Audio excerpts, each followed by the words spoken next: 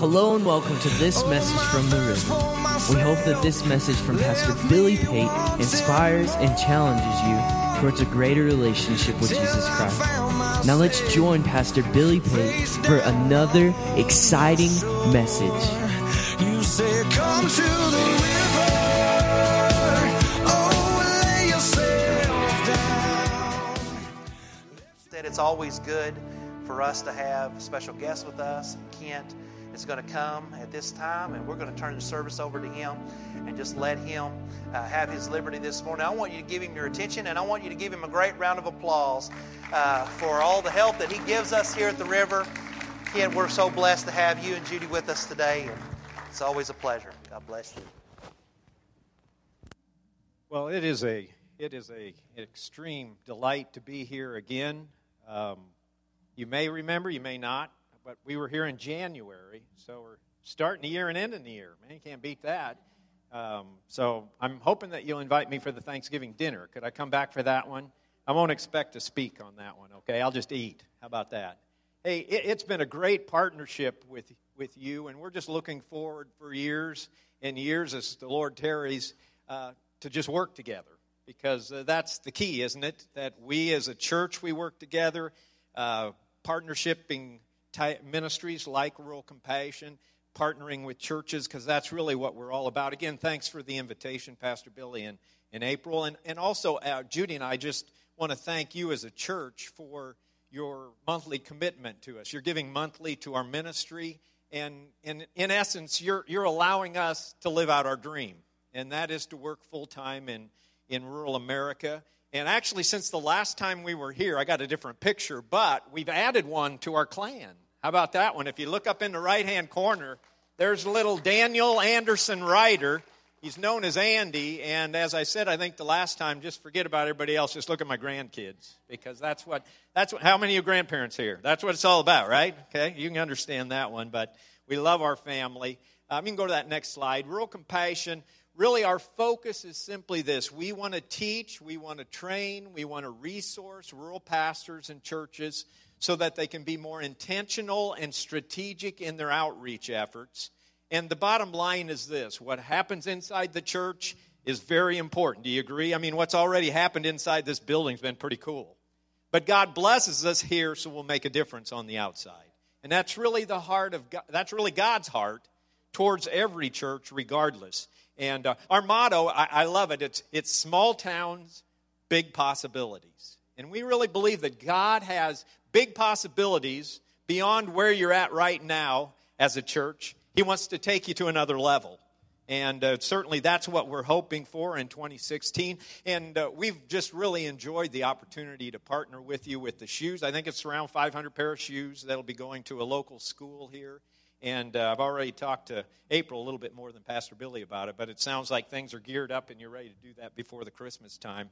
One of the things that we love in working with small towns, I grew up in a town of 500, so I'm pretty rural as it goes. But go to that next slide. I've put on this my 4 favorite small towns: Toadsuck, Arkansas; Idiotville, Oregon; Looneyville, West Virginia; and my personal favorite, Ding Dong, Texas, because right here in the, you got to love that one. But one thing that I don't think people think about is that Jesus really does love small town America. Think about this. He was born in a small town, and he was raised in a small town. But I like Mark 1:38. It really tells us this. This is Jesus speaking, let us go somewhere else to the small towns that are nearby. So it's pretty clear Jesus walked through the small towns of his time. I have to spread the good news in them also. That is why I have come. Now, last time I was here, you can go to that next slide, is that I talked about, you may remember this, I was the net guy. You may remember that or not, because we talked about throw out your net and see what happens. And I can't help it. This verse has just burned into my soul and spirit, and so I'm going to still refer to the net. It's just too good. I don't remember if last time I told you this, I went to the Middle East and Sea of Galilee and got this. No, got it at Hobby Lobby. I don't remember if I told you that one or not, but anyway. That's neither here nor there. This is the verse that we're going to be hanging our hat on, so to speak, throughout the course of what I have to share. And I think one of the things we have to ask ourselves is, in America, how is the American church, how are we doing throwing out the net? because it's a legitimate question that we have to answer. I've got some stats here that I think are rather interesting. Go to that next slide if you would. And Barna Research did this information for me. I didn't come up with it on my own. But here's the facts. There are 300 million plus people that live in America. And according to this research group, 211 million Americans do not have a personal relationship with Christ. The bottom line here, if this is even close to true, we have in God we trust on our coins, but we don't on our hearts. And we can't say anymore that we are a Christian nation, because we're not. And so one of the things we've got to ask ourselves then, we better start throwing out the net then, right? Last time I checked, we AG people believe the Lord's coming back. And if that's the case, then we've got to be thinking intentionally and strategically on how do we throw out the net. Go to the next stat here that I have. America is the third largest mission field in the world. China and India are above us. We are now number 3. And I don't know if you know this or not. Now other nations are sending evangelists to America not to be trained, but to evangelize us. Now that's kind of interesting, isn't it? But if that first stat was even close to true, I'm saying send them in because we can use the help, the net throwing help. Next slide. Now we got to look at our own fellowship. Here's the latest Assembly of God stats that I got from the headquarters. It's a couple of years old, but it'll put it into perspective. 53% of our Assembly of God churches have plateaued or in decline. Over half of the Spirit-filled churches in the Assembly of God, okay, where they're either staying the same or they're backing up. It's over 80% in other denominations, but I tell people all this before we pat ourselves on the back. It's like we're saying we are the healthiest people in the ICU ward. Because there's nothing to hang our hat on, because over half our churches aren't really throwing out the net is what it comes down to. So we've got to think about this into relationship to that. Next one. 34% of our AG churches have less than 50 in attendance. Next one. 65% of our AG churches have less than 100 in attendance. And here's the kicker that, and I didn't make this up. I got this from headquarters. Go to this next one. At our current rate, 3,000 AG churches will close in the next 10 years. I mean, that is mind-boggling. Part of it is the graying of our churches that are just have people that are older and they're not adding anybody into it. And the fact is, if we don't, those churches that have older members in it, they don't add somebody, they're just going to die just because they all die off. You follow me on that? Some of them are just, they're not growing. That's a third of our churches. So I'm of the opinion we better do something different than what we've been doing. Huh? We better come up with new ways to throw out the net. That's the bottom line. Go to the next slide. Albert Einstein said this, supposedly he was the one who said it. Insanity defined doing the same thing over and over again and expecting different results. That, my friend, is the church. I mean, sometimes we just keep doing the same thing and the same thing and the same thing, and we get the same results. Maybe it is God's trying to tell us, maybe we need to try something else. Maybe we need to do something new in our net throwing. Our message never changes, but our methods need to be tweaked. Okay? Our message isn't going to change. We aren't going to water down the Bible, but how we present our message, at times it needs to be tweaked. I see we got some young people on the front row here. Don't anybody say anything here. I've got something in my hand here that in many ways is a dinosaur. Can everybody see it pretty clear? Now don't say what it is. Any of you know what this is? Have any idea? You're looking at the dinosaur of the music industry. In fact, if you had one of these in your car and you played it, you're older than dirt. And I'm one of them, okay? It's called an 8-track, okay? Right? Am I right on that one? In fact, a lady from Texas gave me this, but that's a whole other story, I guess. I won't go down the road on that one. But somebody said it this way. Oftentimes, the church operates like an 8-track in an iPad world. Think about that one for a second. Now, we don't change for the sake of just changing, or we don't do new things just for the sake of doing new things. God's got to direct us into that. But there isn't a church on planet Earth that doesn't need to tweak something ever so often. And so that's the question of the day. And I love this last little quote on this. And I was with the district superintendent in Nebraska and did a tour with him, and he mentioned this, and I thought, man, I just love this thought. When's the last time you've done something for the first time? If we aren't careful, we Christians can be the most boring people on the face of the earth. We can become comfortable. We like warm fuzzies. We don't want anything to change. We like our style. We like our preferences. And you know what? We get in a rut.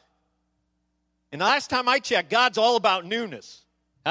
He brings new life and freshness to our lives. So we've got to ask ourselves, too. In fact, the worship chorus, I love that. Trust without borders. We just sang that today, right? That's exactly what that's saying. And that's really a biblical principle. How are we trusting God without borders? How are we throwing out the net? Because that's an act of faith.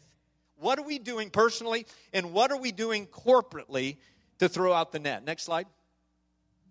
I was in Joplin, Missouri not too long ago, and I saw this vehicle. You may have something like this in Burke-Burnett or in the area. It's just a vehicle that's plastered with these bumper stickers. But it reminded me kind of another story of a pastor driving to the church on a Sunday morning, probably much like this Sunday morning.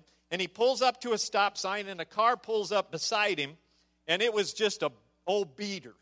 But it was plastered with bumper stickers, though that car was probably in a lot worse shape. When the pastor looked over at the car, he thought to himself, I think the car's being held together by the bumper stickers. And that's how bad shape the car was in. But he started reading the bumper stickers, because aren't you always fascinated with bumper stickers? I always read them anyway. And he read one, and he thought, these bumper stickers have been on the car a long time. It said, don't blame me, I voted for Mondale. I mean, you don't even know who Mondale is either, do you? Okay, but anyway, that's a whole other story. Finally, he said it was all in a split second, he said, but he read that one. Then he looked at another one, and it said this: do something really radical, practice your religion. It is only in America where we think it's radical to practice our religion. Shouldn't it be do something normal, practice your religion? But if somebody actually practices their religion, we slap them on Christian TV and in Christian magazines. We ooh and all over them. And the fact of the matter is, all of us should be normal when it comes to practicing our religion. Meaning this, we ought to be doing it. And that's on the back. I mean, it's the fact. We try to make everybody into a celebrity or something when we ought to just be putting shoe leather to our faith. That's the issue of the day. And I think, again, it's a legitimate question that we need to ask ourselves. Go to that next slide. Every time we do something as simple as giving out a cup of cold water in Jesus' name, we help make the kingdom of God visible. That's called us being Jesus with skin on. And our world desperately needs to see people who are willing to give a cup of cold water in Christ's name. That we're willing to meet people at their level, at their need level, and we're willing to get involved in their lives. You know what that's called? That's called compassion. And that's very, very, very, very biblical. I used to joke, and I still do with our staff at times. I'd say something like this: let's call ourselves rural sympathy, then all we have to do is feel sorry for people. Because that is the plight of the American church. We feel really bad about people, but we aren't willing to get involved in their lives because if we do, it might get messy. Well, what do you expect? People in this world are messed up, and if Christians don't get involved in their lives, last time I checked, according to the Bible, they're not going to heaven. So as a church, we have to be involved with people. And revival is messy, my friends. There's nothing, an idea of a sterile revival. When we start seeing people come to Jesus, people are going to walk into those doors that don't look like us, act like us, smell like us, talk like us, or believe like us. Bring them in, please. You know what happens with that? We get a little freshness in the church, and we start thinking why we do the things that we do. Several years ago, I pastored a rural church in Nebraska. And one young man came to the Lord. I mean, he had no church background. I mean, this was a very churchy type town as far as about everybody grew up in church. But this young man, for whatever, he didn't know God, Jesus, or the Holy Spirit from a hole in the wall. And he'd come to our services, and just about like clockwork, he'd come up to me and he'd say, "Pastor, why do you do that?" during the church service. And I tried to explain to him, and he'd say, Pastor, why do you do that? And I'd kind of try to explain to him. One time he came up to me, and one thing in particular, he goes, Pastor, why do you do that? And I said to him, I just was honest with him, I have no idea whatsoever why we do that. Because some of the things we do, probably we don't need to do, or we don't even know why we do it. So that's the beauty of having new Christians in the fold. They have a different look at things. I mean, some of us, we are so into tunnel vision, we can't even think outside the box. And we've got to get to a point where we're willing to do that, willing to think outside the box. Go to that next slide. I even hate to show this next slide. I know this isn't the right color red in Texas, and I know there's all kinds of colleges in Texas, but I'm from Nebraska. Don't hold it against me. I was born into it, okay? This is Memorial Stadium in Lincoln, Nebraska. My parents had season tickets since the 60s. I've been to a couple hundred games. If you put all of the family together, how many games we've went to, bowl games, national championship games, which was about 10 million years ago, and the like. I mean, we've invested. We are fans. I mean, this isn't a deal where I just watch them on TV or our family watch. We were actually going, we'd go 3-4 hours every weekend to Lincoln because we were a long ways from Lincoln and see the games. And anyway, the bottom line is, I think we need to become a fan of God again. Huh? To the point where we have a little passion in our faith. And, you know, you watch a football game, and I'm not asking you to paint your faces the church colors and all that. Do you have church colors? But anyway, I'm not asking you to do that. Okay? And that's not the point. The point is, football fans have a lot more passion for their team than most Christians have for God. Not asking you to be an idiot for God. Okay, you understand that, right? There are idiots, too, out there. But I'm just asking, let's just have a little freshness, a little passion for our faith. Somebody said it this way: the average college football game, 22 players on the field desperately needing rest, while you have 90,000 fans in the stands desperately needing exercise. Think about that one for a second. That, my friend, is the truth. And I grew up in a really small town, like I said. It was Class D, the class. So it was the smallest school. Like I had 20 in my graduating class. So this guy, I was a little shorter, believe it or not, than I am now. I got to play football. I got to play basketball. I hated track, but I had to go out for track because the football coach said you had to go to track or you don't get to play football. I played baseball. I mean, I got to play all the sports. And the bottom line to it was this: I hated with a passion to sit on the bench and watch other people on the playing field. And in America churches, there are a lot of people that are very satisfied with sitting on the bench and watching somebody else do it. And I'm telling you, if that's our mindset, then that means this: our net is in the closet somewhere. And it shouldn't be there. If you leave a net on the beach long enough, it gets dry rot. It's good for nothing. And as an individual and as a church, we've got to be an army of net flingers. And there's got to be a passion, and we've got to want to be on that playing field. So important. You're going to love this next one. You can't get any more rural than this. Next slide. Little theology here. Church people are like manure. Spread them out, and they help everything grow better. Pile them up, and they stink things up. That one will preach. Think about that one. I can tell you the truth. When I pastored for 27 years, and our church was at its best when we were scattering out. When we piled up, it stunk. Huh? I mean, people were worried about the carpet, the way the sound was too loud. There was that. You know, when you start piling up, you come up with all these things that you nitpick. Huh? When you got people across the street that desperately need to know what we already know. Lord, help us. Lord, help us to be people that are willing, again, to throw the net out. I had to do that. I'll do that one tomorrow night if you guys come. Act like you didn't even see it at the sectional meeting. Okay, just next one. Next slide. Here's the bottom line. Then we're going to do 4 things real quick as far as 4 principles I want us to look at. If I hear people all the time, as I pastor, I want to be like Jesus. I want to be like Jesus. Well, let's see how Jesus was as a net thrower in his day. Somebody compiled these stats, and I think it's really interesting. Out of the 132 contacts that Jesus had with people recorded in the New Testament, look at this close. 6 were in the temple, in the church house. 4 were in the synagogue, in the church house. And 122 were in the mainstream of life. Do you think maybe Jesus was slightly externally focused? Huh?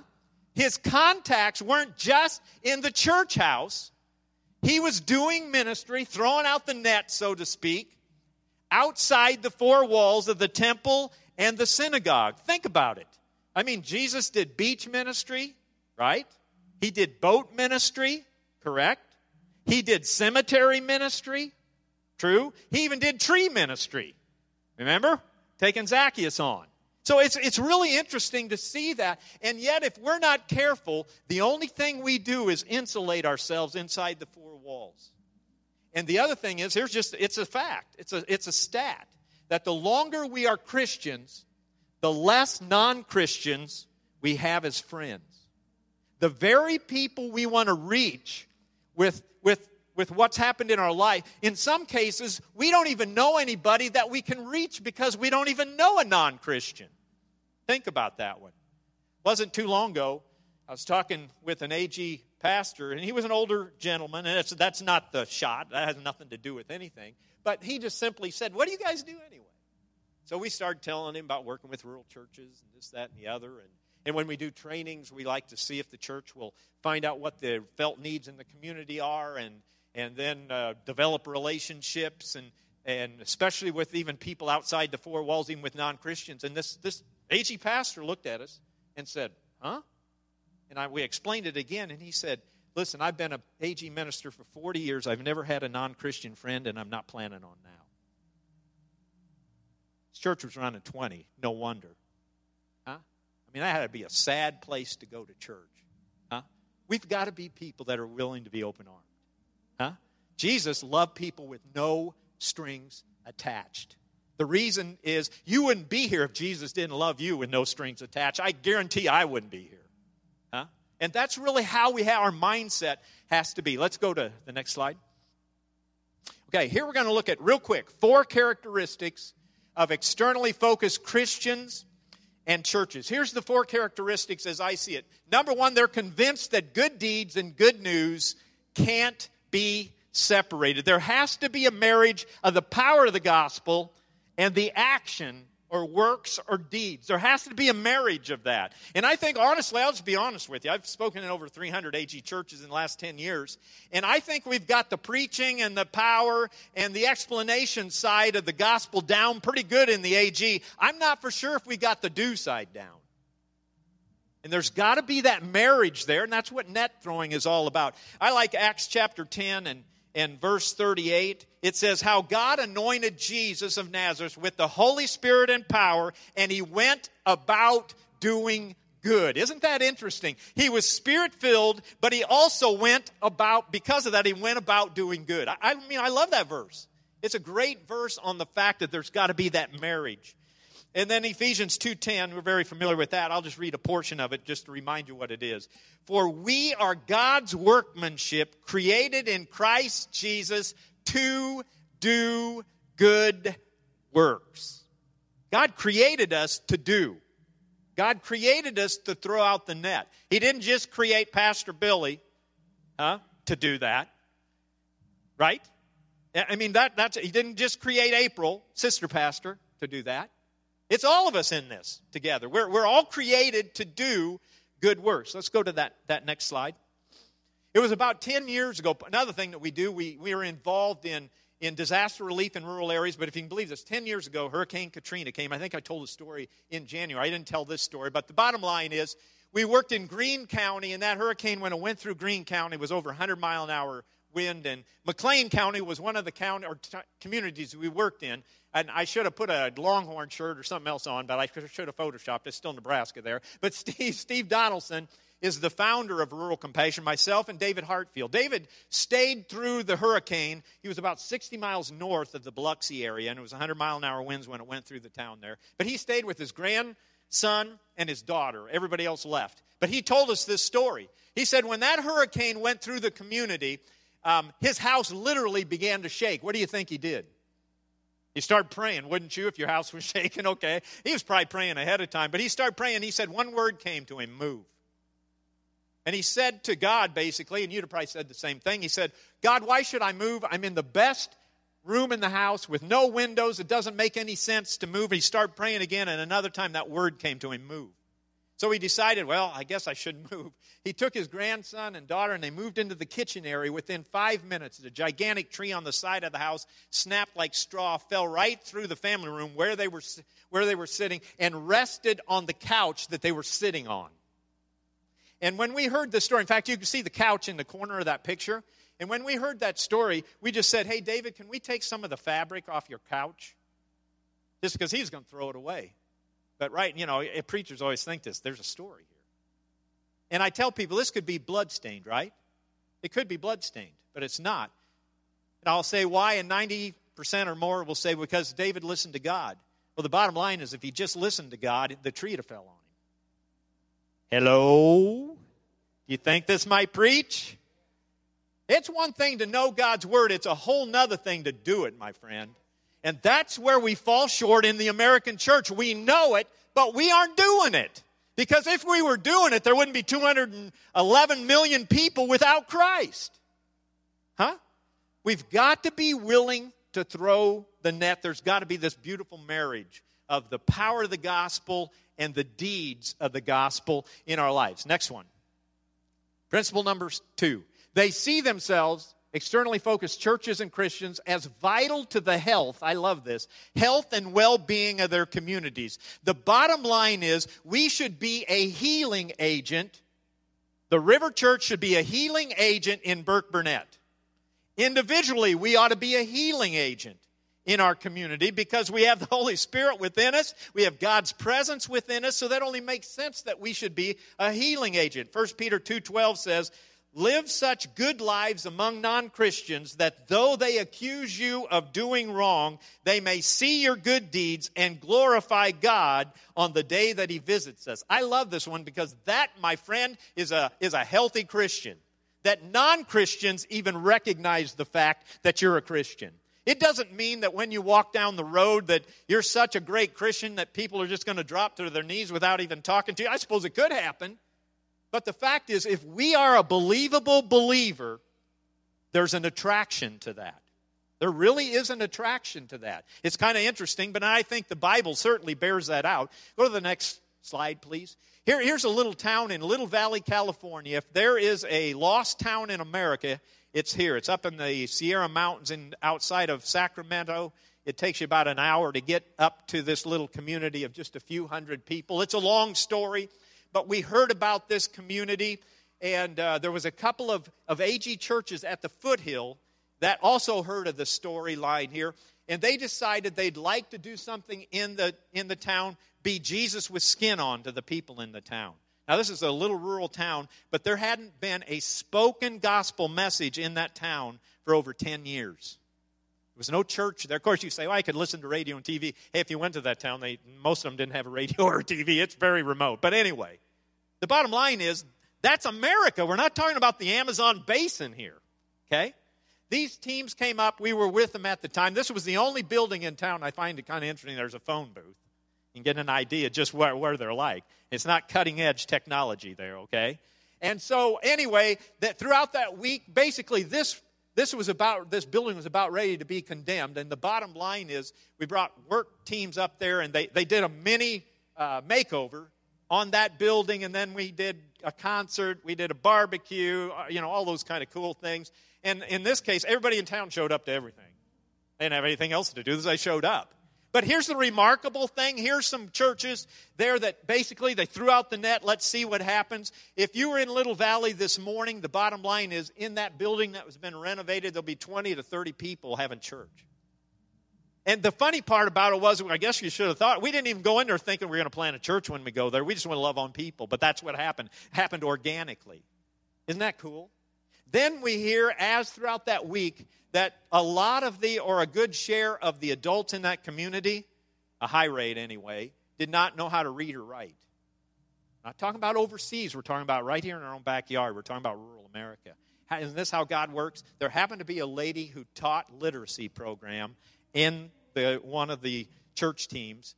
And when she heard that so there was adults that couldn't read, it was like, this is Nebraska style, it was like stink on a skunk to her. I mean, she said, I'll come up every other week and I'll teach adults how to read. So the bottom line is simply this. Now, every other week, she'll go up. The first week she went there, had 5 adults there that wanted to learn to read. 2 weeks later, over 25 adults showed up to learn to read. We're talking America here. Guess who the bulk of the people are that are going to church there this morning? You want to guess? It's people that the church is meeting their felt need. You never go wrong meeting actual felt needs in people's lives. You just can't go wrong that way. And that's what happened there. This is what one of the cool things is that a couple years later, I'm going to steal somebody's Bible. It's April's. I'll give it back to you, I'm sure. I think I will anyway. It's kind of cool. Man, it's heavy, too. A couple of years ago, we were there, and it happened to be the night where they were doing the literacy training. There's an older gentleman in his 50s, and he was headed towards that building, and he came by and he said, I'm going to go up there to the building. Miss Teresa is up there. And he said, I'm going to read her this here book. And it was like a Dr. Seuss book. But you would have thought it was a copy of War and Peace. I mean, that guy was so happy with the fact that these Christians were actually helping him. Huh? Isn't it high time we Christians actually help instead of nitpick and find all the problems? Why don't we come up with a solution ever so often? I've had it up to my eye teeth with Christians that'll judge and nitpick and complain, but never come up with one idea to help a person through their issues. I'm telling you, you'll never judge a person if you learn to know their story. If you enter into their life and you know their story, you will weep with that person. You will not judge that person. That's again, I'm going to pat myself on the back. Third. All right, I'll wrap things up here. They believe that ministering and serving are the normal expressions of Christian living. I mean, that's got to be the norm. Mark 10:45, for even the Son of Man did not come to be served, but to serve. I mean, that's the key. Are we serving our way into the lives of people? Because I believe this, it opens up the door to share our way in. Because that's the Jesus way. I mentioned that, I think, in January. And if we're going to do something, let's do it the Jesus way. Because the Jesus way will work, right? And he was a servant, so that has to be part of our mindset. James 1:22 says, do not merely listen to the word and deceive yourselves. Do what it says. That's called obey. That's called moving off dead center, right? That's called action. That's called compassion, where we involve ourselves in the lives of others. Here, this quote, and then we'll go to the last point. Rick Warren, I love this quote. A true mark of spiritual maturity occurs when a church takes off its bib and puts on an apron. Now, that one might hurt a little bit, but I'm telling you, that, my friend, is sermon material. I've had it to my, again, up to my eye. I've had a lot of things up to my eye teeth, haven't I? I have it up to my eye teeth with Christians that have been in the church for years and they're still sucking on a bottle. They're still on a pacifier. When if we just put on an apron and do something, you know what? When we serve, we get out of it more than the people we serve. Why? Because it's a Jesus thing. That's why. So we've got to think about it that way. Last point. Number 4, certainly focused churches and Christians, they are evangelistically effective. Here's what we found out in about 10 years of working with rural churches and helping them engage outside the 4 walls. It's amazing what happens when we start actually building relationships, connecting with people outside the 4 walls that are non-Christians. We start developing these friendships, and all of a sudden people start coming to the Lord. It only makes sense, right? If we're serving our way into their lives, it's going to make a difference. Never presume that God should have to send anybody through those 2 doors. I guess there's 4, 5, 6, 7, 8. Man, you got a lot of doors. 8, 9, 10. Okay, whatever, all right? We can't presume that God needs to send anybody through those doors, especially if we aren't throwing out the net in between the Sundays. Huh? People come to this church not because, and Pastor Billy's a good preacher, and April's a good sister pastor. But people come to churches nowadays because the congregation's believable believers. Icing on the cake when you got a good pastor and his wife, and you do. That's icing on the cake. What are we doing in between? Let's go to that last slide. I'll close with this story.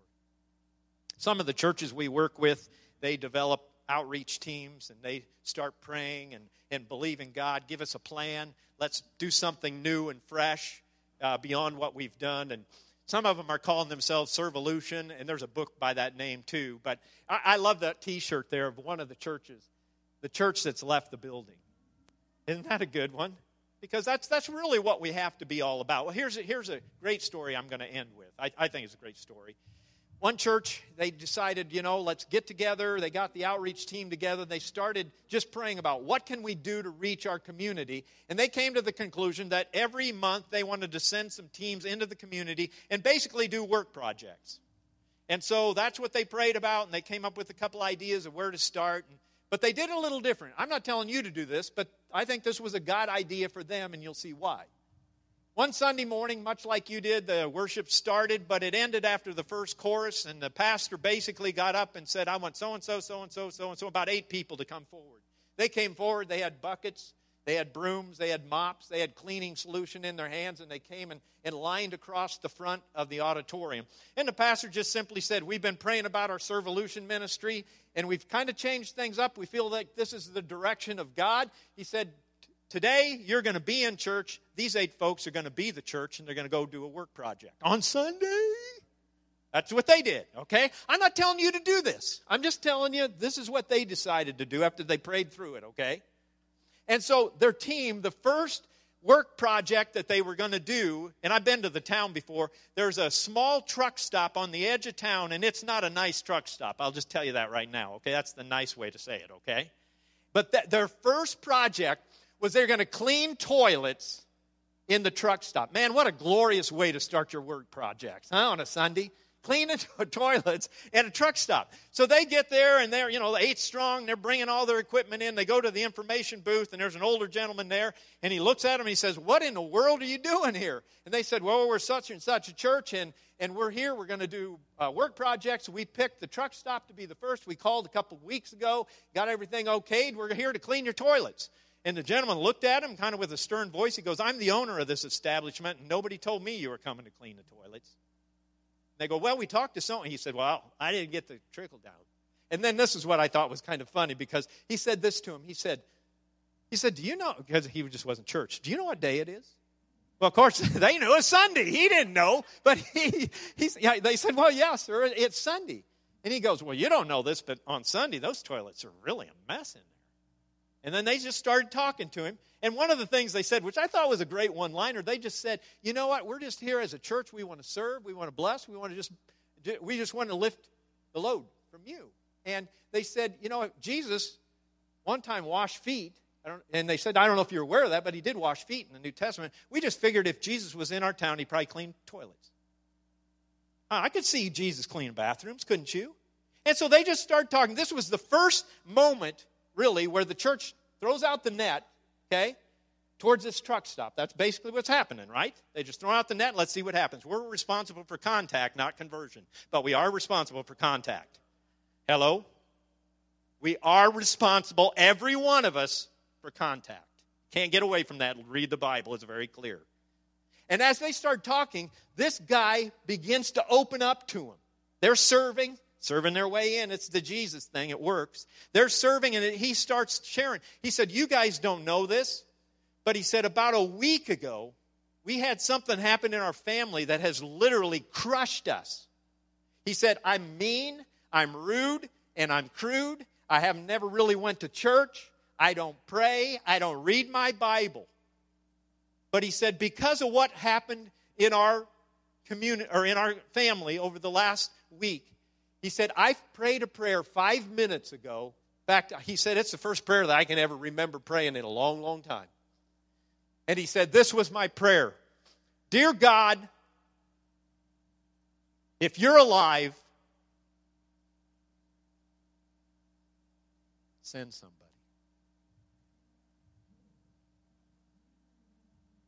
I've told this story hundreds of times, and it gets me every time.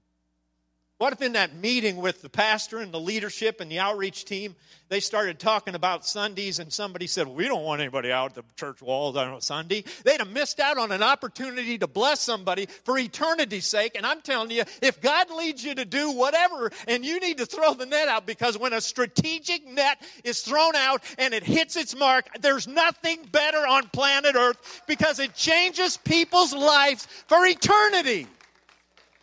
That's the bottom line. And that's the question of the day.